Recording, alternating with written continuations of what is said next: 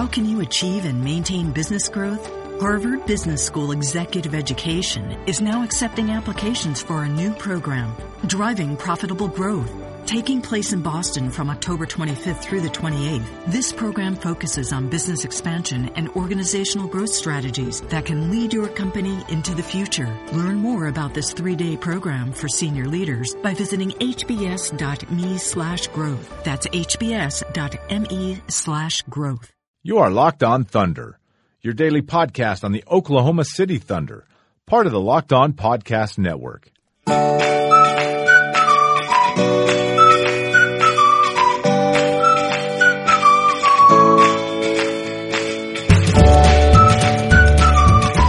Hello there, everyone. We're locked in for episode 39 of Locked On Thunder, presented by the Norman Transcript. I'm your host, Fred Katz.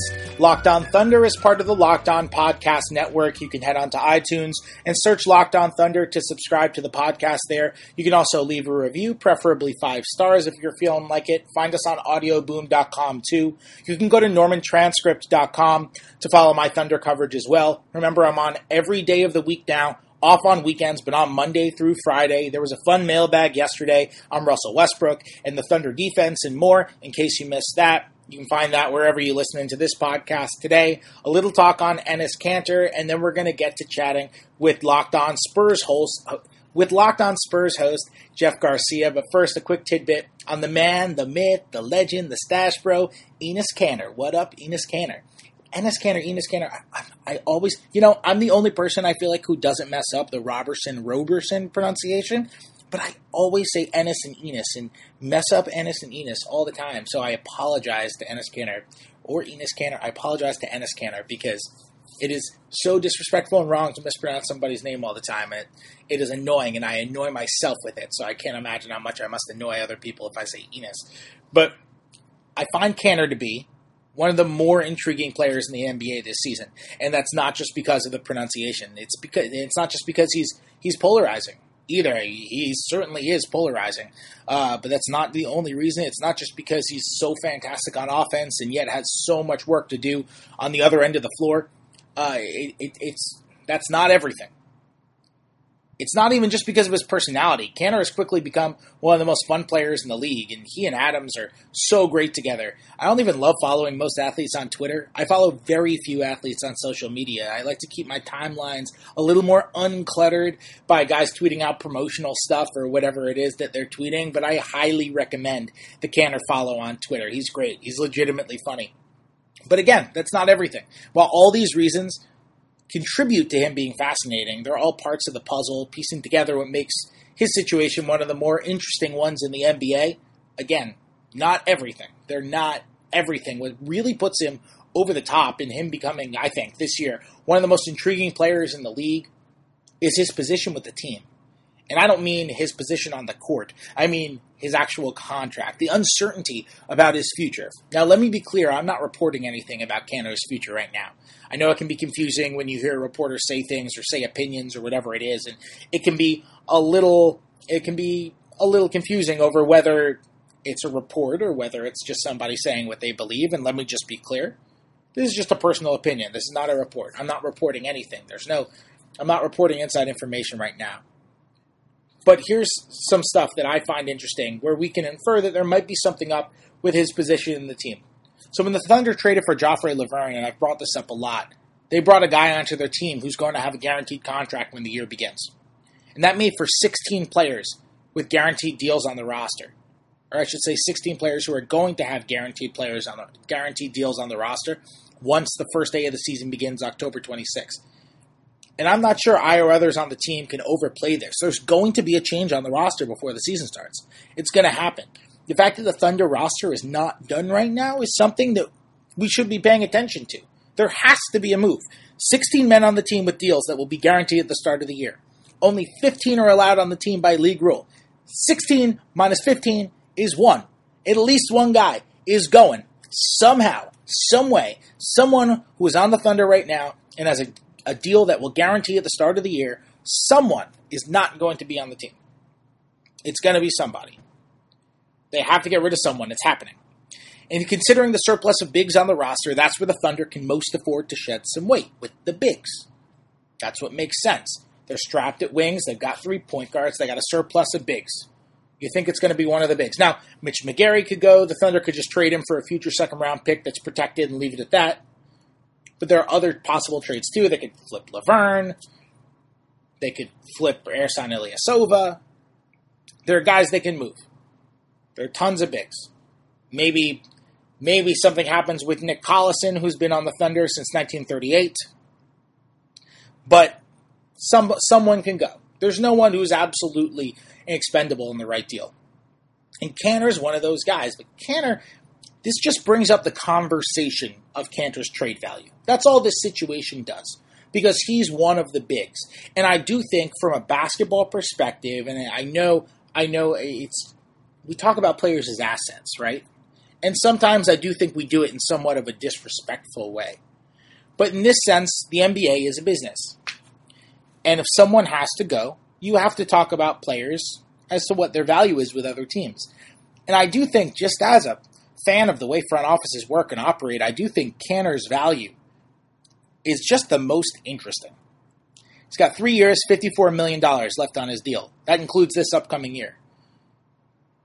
You can bring back a big financial piece for him because in the NBA, when you're trading with teams that are over the salary cap, you have to match salary cap money. You can't just trade a guy for someone who makes 5 times less money than him. The money that you're bringing back has to be a certain percentage of the money that you're parting with during a deal. That's the way it works when you're over the salary cap. So if you got a big contract like Kanter, you can financially afford to bring back a big piece. It can happen. But considering he's so polarizing, you could find one guy, one GM who values him a little more than the rest of the NBA. And now I wonder what Kanter's value is going to be on the open market. I do wonder because a 5 who isn't going to anchor your defense, it's tough to find a consistent role for that guy, even though Kanter, I think, did get better on defense last year. Like, look at Nikola Vucevic's career, or Nikola Pekovic. Man, save the Nikolas. Jokic, you're our only hope! But could Kanter be included in a larger deal? Like, could that happen? Is he bound to improve this year like he did last year? Which he did improve on defense last year. He really did. He wasn't great. But he was certainly better as a center guarding, at least. I don't know how much better he was as a 4-man guarding away from the rim, but he was better as a center, at least. So many questions about Kanter this year. I'm not sure I have tons of answers, but I'm not sure anybody does. What exactly is his value? Does he even have an exact value? Will he actually take another step this year? Are his positives worth his flaws? Will he become the world's greatest athlete to follow on Twitter? That last one's in play. Don't deny it. You know it's in play. Anyway, some things some things to sit on with Kanter. Someone asked me on Twitter the other day if I thought Kanter would be on this team by the All-Star break. I can't answer that. It's so tough with someone like him, with figuring out a market for someone like him, considering it takes one GM to love him. And for the Thunder to pounce on that deal, after all, that's what happened with the Thunder, right? When they traded for him with the Jazz. That's what happened. The Thunder loved him. They jumped on him. So I don't know. I don't know what the future is for Kanter. But as just a fan of basketball, as a total nerd for the inner workings of front offices, I'm excited to see how this all plays out. You are Locked On Thunder, your daily Oklahoma City Thunder podcast, part of the Locked On Podcast Network. So joining Locked On Thunder, or maybe I'm joining Locked On Spurs. It's worlds colliding at the Locked On Podcast Network. Locked On Spurs host, Jeff Garcia. What's going on? Nothing much. Just out here taking a little time to talk some Spurs Thunder as the NBA season is about to begin in a few weeks. I can't wait. Jeff is kind enough. You're at an office right now, right? You're really taking time on the cell phone to talk. Yeah, I'm actually in the lobby of a skyscraper right now. But this is how much I'd rather be talking Spurs Thunder than at a desk. Oh, I guess you are because you're in New York. I was going to say a skyscraper in San Antonio. My goodness, what is that? I know. One of those don't exist in SA, but now I'm in the lobby. Actually, I'm overlooking the Staten Island ferry right now as it heads on out to Staten Island. So I'm in the financial district, but a Thunder and a Spurs guy would be talking about two teams in New York. Go figure. And we're both in New York right now. So there you go. Yeah, we're both in New York. Yeah. Well, let's get started. These two teams played in the playoffs last year. Quick outline for those who may not know: Spurs 67-15 last year, made it to the second round of the playoffs. Obviously, they fell to the Thunder in 6 games after taking a 2-1 series lead in the Western Conference semifinals. The Thunder 55 wins, and they went all the way to the Western Conference Finals, took a 3-1 lead on the Warriors before they obviously famously lost 3 in a row, and Klay Thompson hit a lot of threes, and the Warriors won in Game 7. Obviously, these rosters are a little bit different. Basically, the two biggest legends from both of these teams. Now, obviously, Kevin Durant and Tim Duncan were in really different spots in their careers, but those are the two most famous players, the two most important guys for their franchise are no longer there. I'm wondering, let's do a little embrace debate here. Is there a guy, which guy do you think was a more detrimental loss for his team? Now, obviously, I realize that Kevin Durant on the court was the bigger deal because Tim Duncan had fallen off, but there's so much that Tim Duncan had given to that franchise. Is there a case for Tim Duncan in that argument? There's a big case. Tim Duncan was the floor general on the defensive end, and quite frankly, I think that he could have played another year just based on his defense alone. He was that vital for the Spurs heading into next season. And let's face it, their defense, that's world-renowned Spurs defense first, that's going to take a hit next year. They're going to be very porous in the paint. Shall I begin? David Lee, Pau Gasol. I mean, what more do I have to say? So that's how important Tim Duncan was in their chase for ring number 6 next season. There was nobody on the defensive end like Duncan who can call out. Pretty much he was a linebacker. If you don't think of an analogy here, he was a linebacker of the Spurs defensively. He would yell, "Hey, TP, Tony Parker, somebody sending the pick for you. Hey, weak side help, I'm coming." Just something, just to organize the guys on the defensive end. Because let's face it, defense wins titles. That's how the Spurs were able to get a majority of their 5 titles in their franchise history. Losing him is big. I mean, not only on the court, but even in the locker room. He was the guy that would put his arm around the shoulders of younger players that got chewed out by Pop, had horrible games. He was the Rock. You're losing the Rock. He's gone. So now who's going to step up? Parker, Ginobili, and Pop, they're still there, but Duncan was a special type of player. I think losing him and in the Spurs franchise is a bigger hit than losing Durant. Tim Duncan, maybe my favorite basketball player of all time. Like, really good argument for my favorite basketball player of all time. Prime Tim Duncan.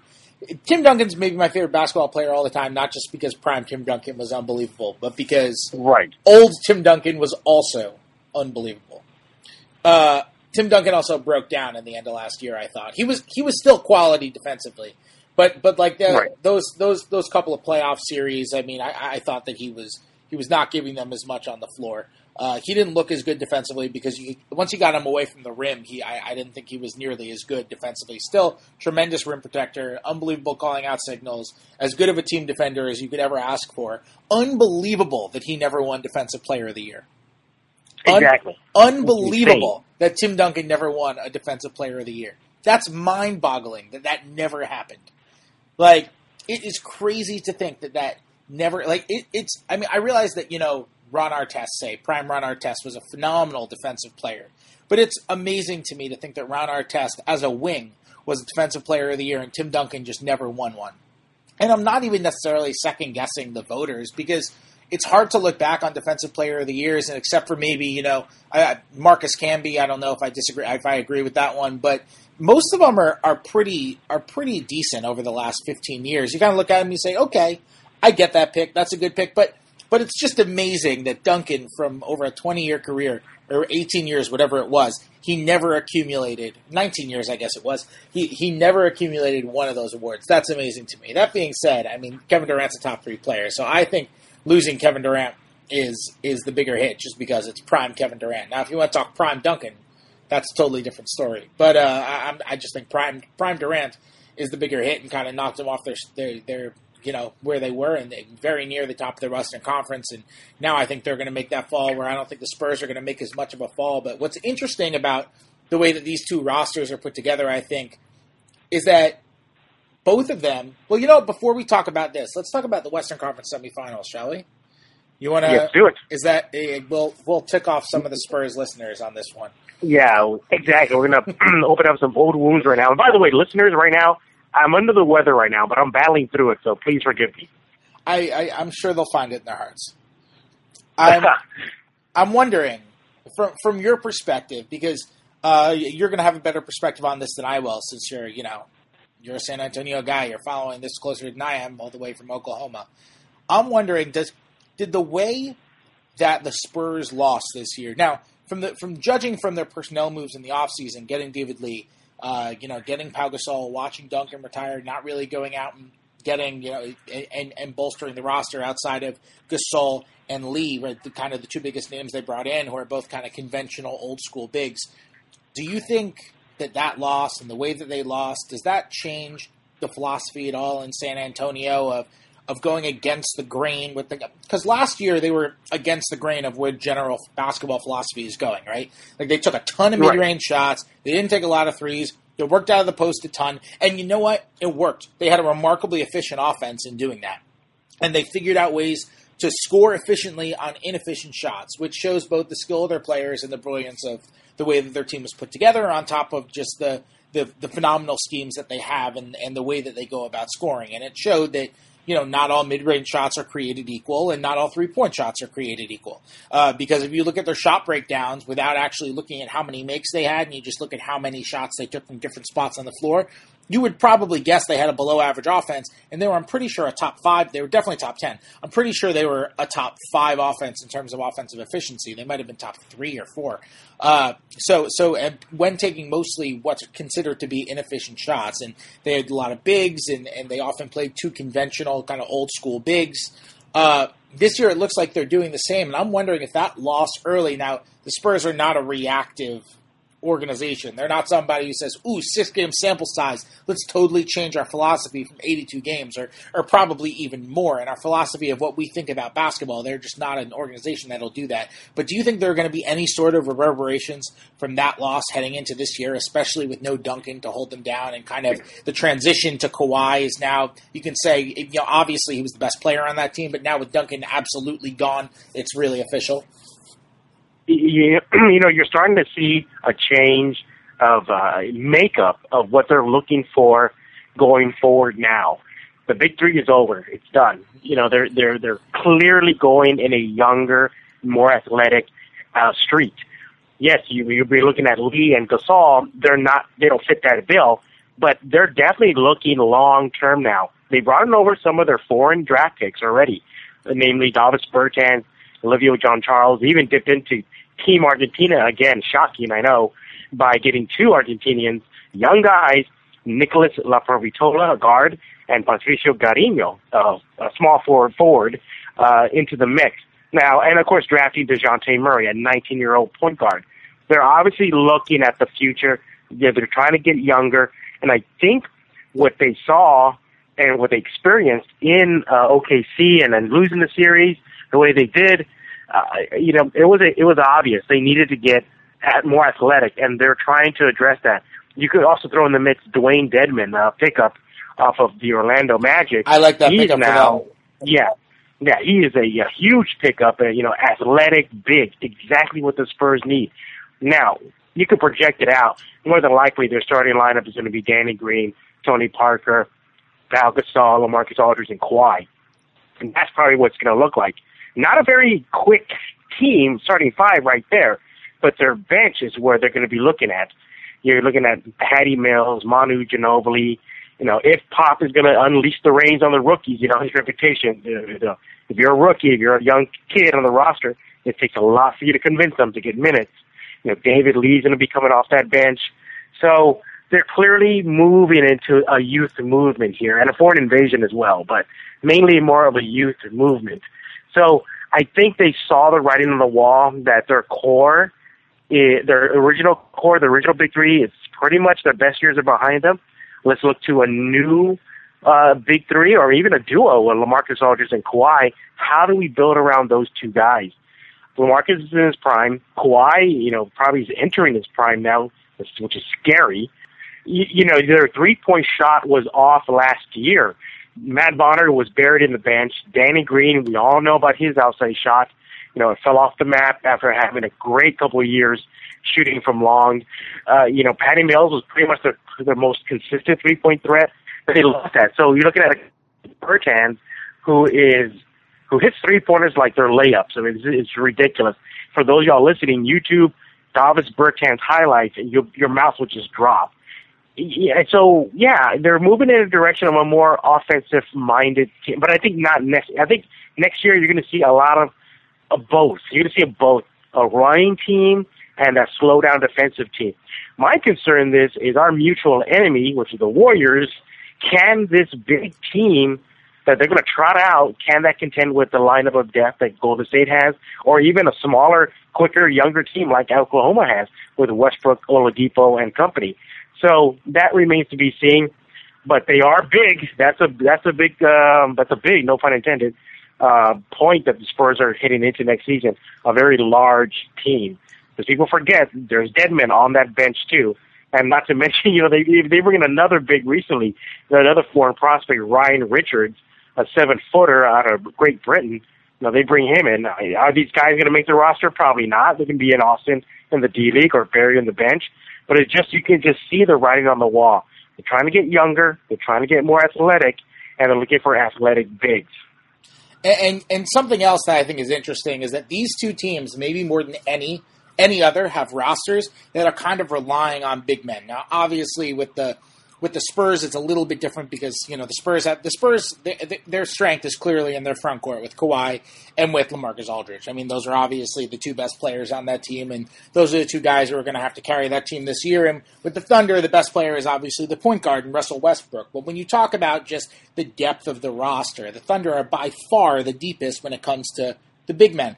I think the Spurs have a lot of big men too, and I'm talking conventional bigs. I mean, Ersan Ilyasova is really the only stretch big who shoots threes out of any of these big men that we're talking about, With the Thunder, you can just go down the list, and it's a ton of them, and they have a lot of guys. I mean, we're talking Steven Adams, Cantor, Ilyasova, Joffrey Laverne, who they just traded for, Sabonis, Nick Collison, Mitch McGary. Which is a nice little pickup for you guys. Yeah, I like that deal. But that was a really good deal. They had, there's so many big men on that roster, and I think it's interesting that the rosters, I'd still say, are super different in style. I'm not even talking about quality right now. I'm just talking in style. Even two rosters who have maybe prioritized conventional, old-school big men as much as any other rosters in the league. And they're doing it differently. And one of the things that surprised me about the Spurs offseason, I thought the thing that they were going to change after that series, I mean, you talk about getting more athletic, and this is maybe a part of that. But I thought one of the things that they were going to do after they lost to the Thunder, something that was really exposed about their roster as a flaw in their roster, was they don't really have any drivers. They don't have guys who are really good at getting into the paint and creating, like wings and guards who are good at getting into the paint and creating from the paint. Patty Mills is an awesome shooter, and I think he's one of the best backup point guards in the league, but he's also not really good at driving. Tony Parker has kind of lost half a step, and he's not nearly, Tony Parker in his prime was about as good as getting into and finishing in the paint as any other point guard in the NBA. Now he's still got a gazillion moves once he gets there, but it's a little tougher for him to get there. And it's certainly tougher for him to create and drive and kick and all that stuff once he gets there. And I think that's one of the reasons why they didn't shoot quite as many threes last year as other teams. Maybe they had to work their offense knowing that they didn't really have those guys who could get into the lane and create. Meanwhile, if you look at the Thunder's starting lineup, now the Thunder don't have, an arsenal of guys who are incredible at creating. There aren't a ton of those guys, and they certainly don't have a wing who can do it. It's all within the guards. But if you look at that starting lineup, that's Oladipo and Russell Westbrook. That's their strength. Like, Russell Westbrook's strength is his athleticism, his explosion, his ability to get into the paint. And that's Oladipo's strength, his explosion, his ability to drive by guys, his ability to go around to pick and roll and dart to the basket. This is a strength of these guys. And so I wonder how the guards will differently mesh with the bigs. It's just going to be they're going to be very different teams in terms of style this year, even if some ways their roster composition, their philosophies are so similar. I think a lot of it is going to have to do with those kind of penetration traits that the Thunder are going to have, which I don't think the Spurs are going to be able to match. Well, I think this is where two players on the Spurs roster needs to step in, and one of them needs to have a breakout season next year, and I'm looking at Kyle Anderson. They call him Slow-Mo, but he really isn't. He's that crafty, silky, smooth, old school kind of player who can get to the lane.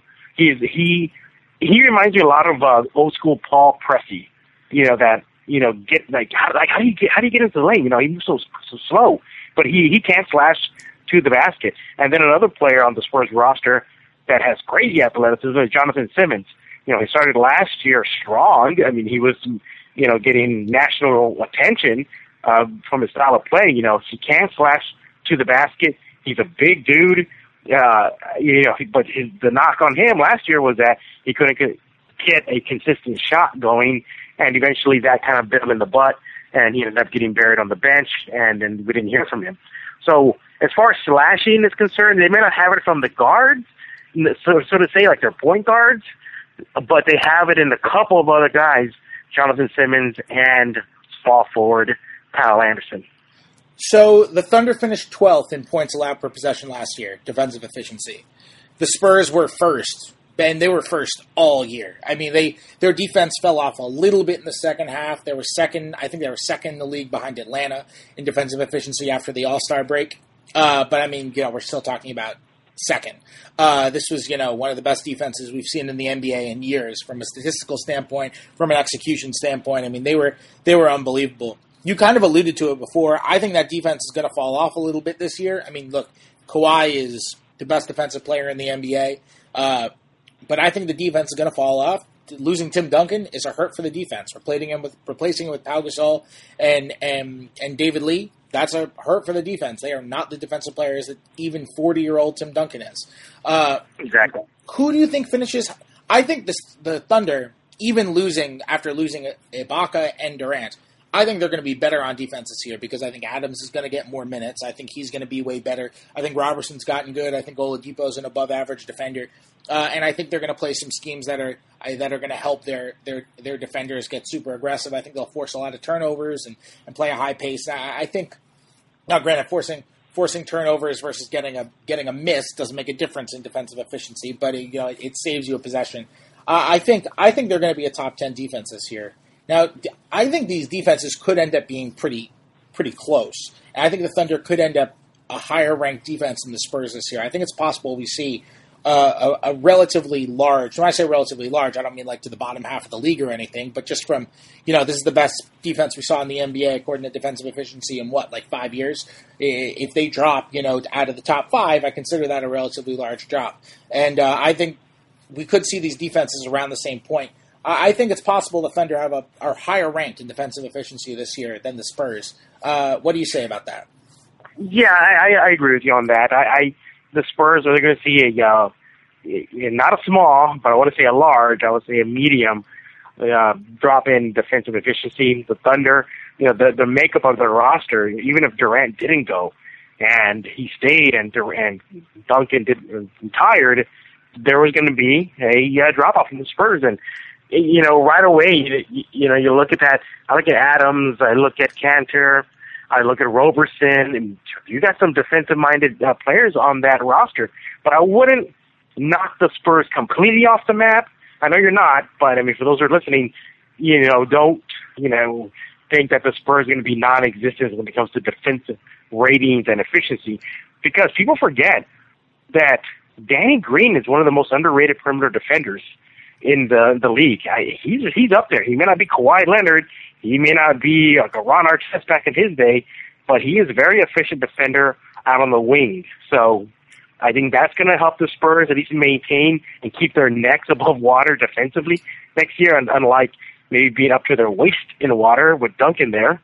But so, yes, there will be a significant drop-off, but I wouldn't say they're completely off the map.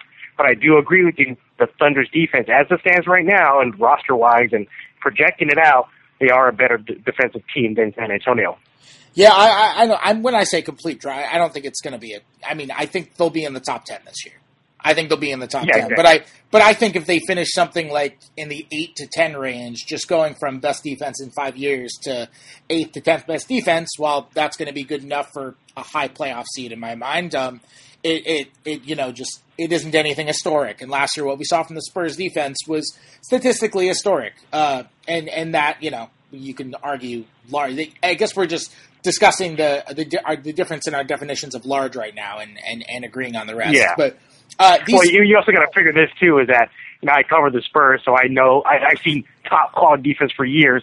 So even if it's 2 steps back, to me that's like, oh my God, the world is collapsing. They're not the same defensive team. So it's just going to take a little adjustment, not only for the Spurs, to get used to. Maybe, dare I say, they may try to go on an offensive-minded year next year. But knowing Pop and coaching staff, I highly doubt that.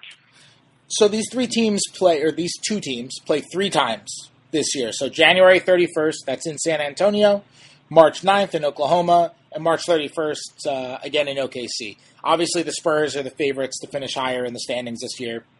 There's no debating that. Spurs finished with 12 more regular season wins last year, 67 compared to 55. The Thunder beat them in the playoffs. So it's not necessarily about regular season wins or standing. It can just be about matchups. And I'm wondering how you think these two teams specifically match up against each other. Because I think this could be, or I'll see, because I'm going to ask you a bold prediction about the season series too. So I want to know how you think they match up, and give me a bold prediction on something in the season series. Because I have a bold prediction which I think will swing, which kind of swings my opinion of what I think about this matchup. Okay, so how I see this regular season series going between these two clubs, I look at it and I say, well, the Spurs, they have the edge. I think their additions of Gasol, Dedmon, Kawhi is going to get better, LaMarcus is going to get better. And I look at what the Thunder did to the Spurs last season with Durant and which was to a certain extent Ibaka. I said, those two guys are gone. The Thunder are starting all over again. Y'all didn't really make a big splash in the offseason as far as trying to fill that void, that Durant. But then again, what player can fill that void for OKC? So when I look at this, I say the Spurs probably get the season series edge. I see, I think they played 3 times, I believe. So 2-1, I see that. I definitely see a Popovich pulling a mind game, sitting down Gasol and Kawhi in one game and saving them for a long term. But as far as bold prediction is concerned, between these two teams, I see a rematch. I think that these teams are going to face each other again, and I say it goes seven games. I think heading into it, I can see the national media, myself, yourself, saying, "Oh my God, the Spurs are probably going to beat the Thunder in 6 games or 5 games." But I think it's going to be a battle. It's going to be a war, and I can definitely see these two teams meeting up once again in the West playoffs, going 7 games, and Westbrook just going out of his mind and just playing like a man possessed against one of the big teams in the West, and that being the Spurs. So that's a perfect transition. So thank you. I think that I said I had a kind of bold prediction. I think that Russell Westbrook's best game of the year in terms of just his line, I think it's going to come against San Antonio. I think he matches up really well with San Antonio. I don't think Tony Parker is the best defensive matchup for him. I think he can out-physical Tony Parker. I think he can take him off the dribble. I also think that they're going to probably have a strategy of just putting whoever Pau Gasol is guarding in the pick and roll or whoever David Lee is guarding in the pick and roll. And I think that's going to be an issue for them because Russell Westbrook can turn those guys around quickly. I think this matchup works really well for Russell Westbrook. I think that March 31st game, I'm pretty sure that the Spurs' previous game before that is against Golden State. So that might be a prime game where Pop rests guys. So I think, based on wild speculation 6 months in advance of the games, which means nothing, I think that the Thunder are going to end up taking 2 of those games. But my bold prediction for the Spurs Thunder series this year is I think Russell Westbrook's biggest line of the year comes against San Antonio. He's going to go hard because one of the best teams in the league. I think, I still think they're going to be really good defensively, but I just think the specific matchups, the pick and roll matchups against Westbrook, the one-on-one matchups for Westbrook. Now, obviously, Kawhi is going to guard him some, and Danny Green's going to guard him some. But I don't think that's going to happen as much as it did in the playoff series. Both those guys are unbelievable defenders. The Spurs are the best wing defenders in the NBA, and Kawhi and Danny Green. I don't think there's any question about that when you talk about shooting guard, small forward, defensive players. I mean, that's the premier duo. I can't even think of anybody who would match that if you're going to consider, unless you're going to consider, maybe Iggy and Clay or Iggy and Durant if Durant is going well or something like that. But I think the Spurs have that locked up. Just Kawhi's that good in my mind as a wing defender. But that being said, I don't think Pop pulls out all the stops in the regular season to guard Russell Westbrook. He didn't do that last year. And maybe it's a little bit different because now they don't have to worry about guarding Kevin Durant, and Kawhi doesn't have to guard, an unbelievable wing because the Thunder don't really have that guy. And I think that's something we'll see a lot this year. We're going to see a lot of wings guarding Russell Westbrook because the Thunder don't have a wing that you have to guard, and you can hide a point guard on Andre Robertson. But it just seems to me like a good matchup for Russell Westbrook. And one of those games, I think we're going to see Tony Parker on him a lot, and I think we're going to see Russ just, go for some crazy stat-packing line in that game. Yeah, and if I had to predict Russ's big game, I would think it'd be against the Warriors. That's my guess. I would say it'd be the Warriors. It's Durant, his former teammate, the team that beat them. The team, that pretty much came back, won 3 in a row, and bounced them out of the postseason. I definitely see Westbrook having his biggest night, one of his biggest nights versus the Warriors. And then it's the Spurs, too. But I just see that Warriors team, and maybe if I was in Russell Westbrook's locker room right now, he has a big old red pin and circling that date between GSW and OKC. Yeah, that's the conventional pick, right? That's the conventional one. But I wanted to get a little bit more creative. I think there's also a chance Lord knows what his numbers are going to be 2 games into the year, because the first game is in Philadelphia and the second game is home against Phoenix. So he could just go, I don't know what he's going to be averaging 2 games into the season, but it's going to be something outrageous, I feel like, because he could just go nuts in either of those 2 games. Jeff, before we go, anything to plug? Anything you want to tell the people about Locked On Spurs or anything else? Give us a Twitter handle, too.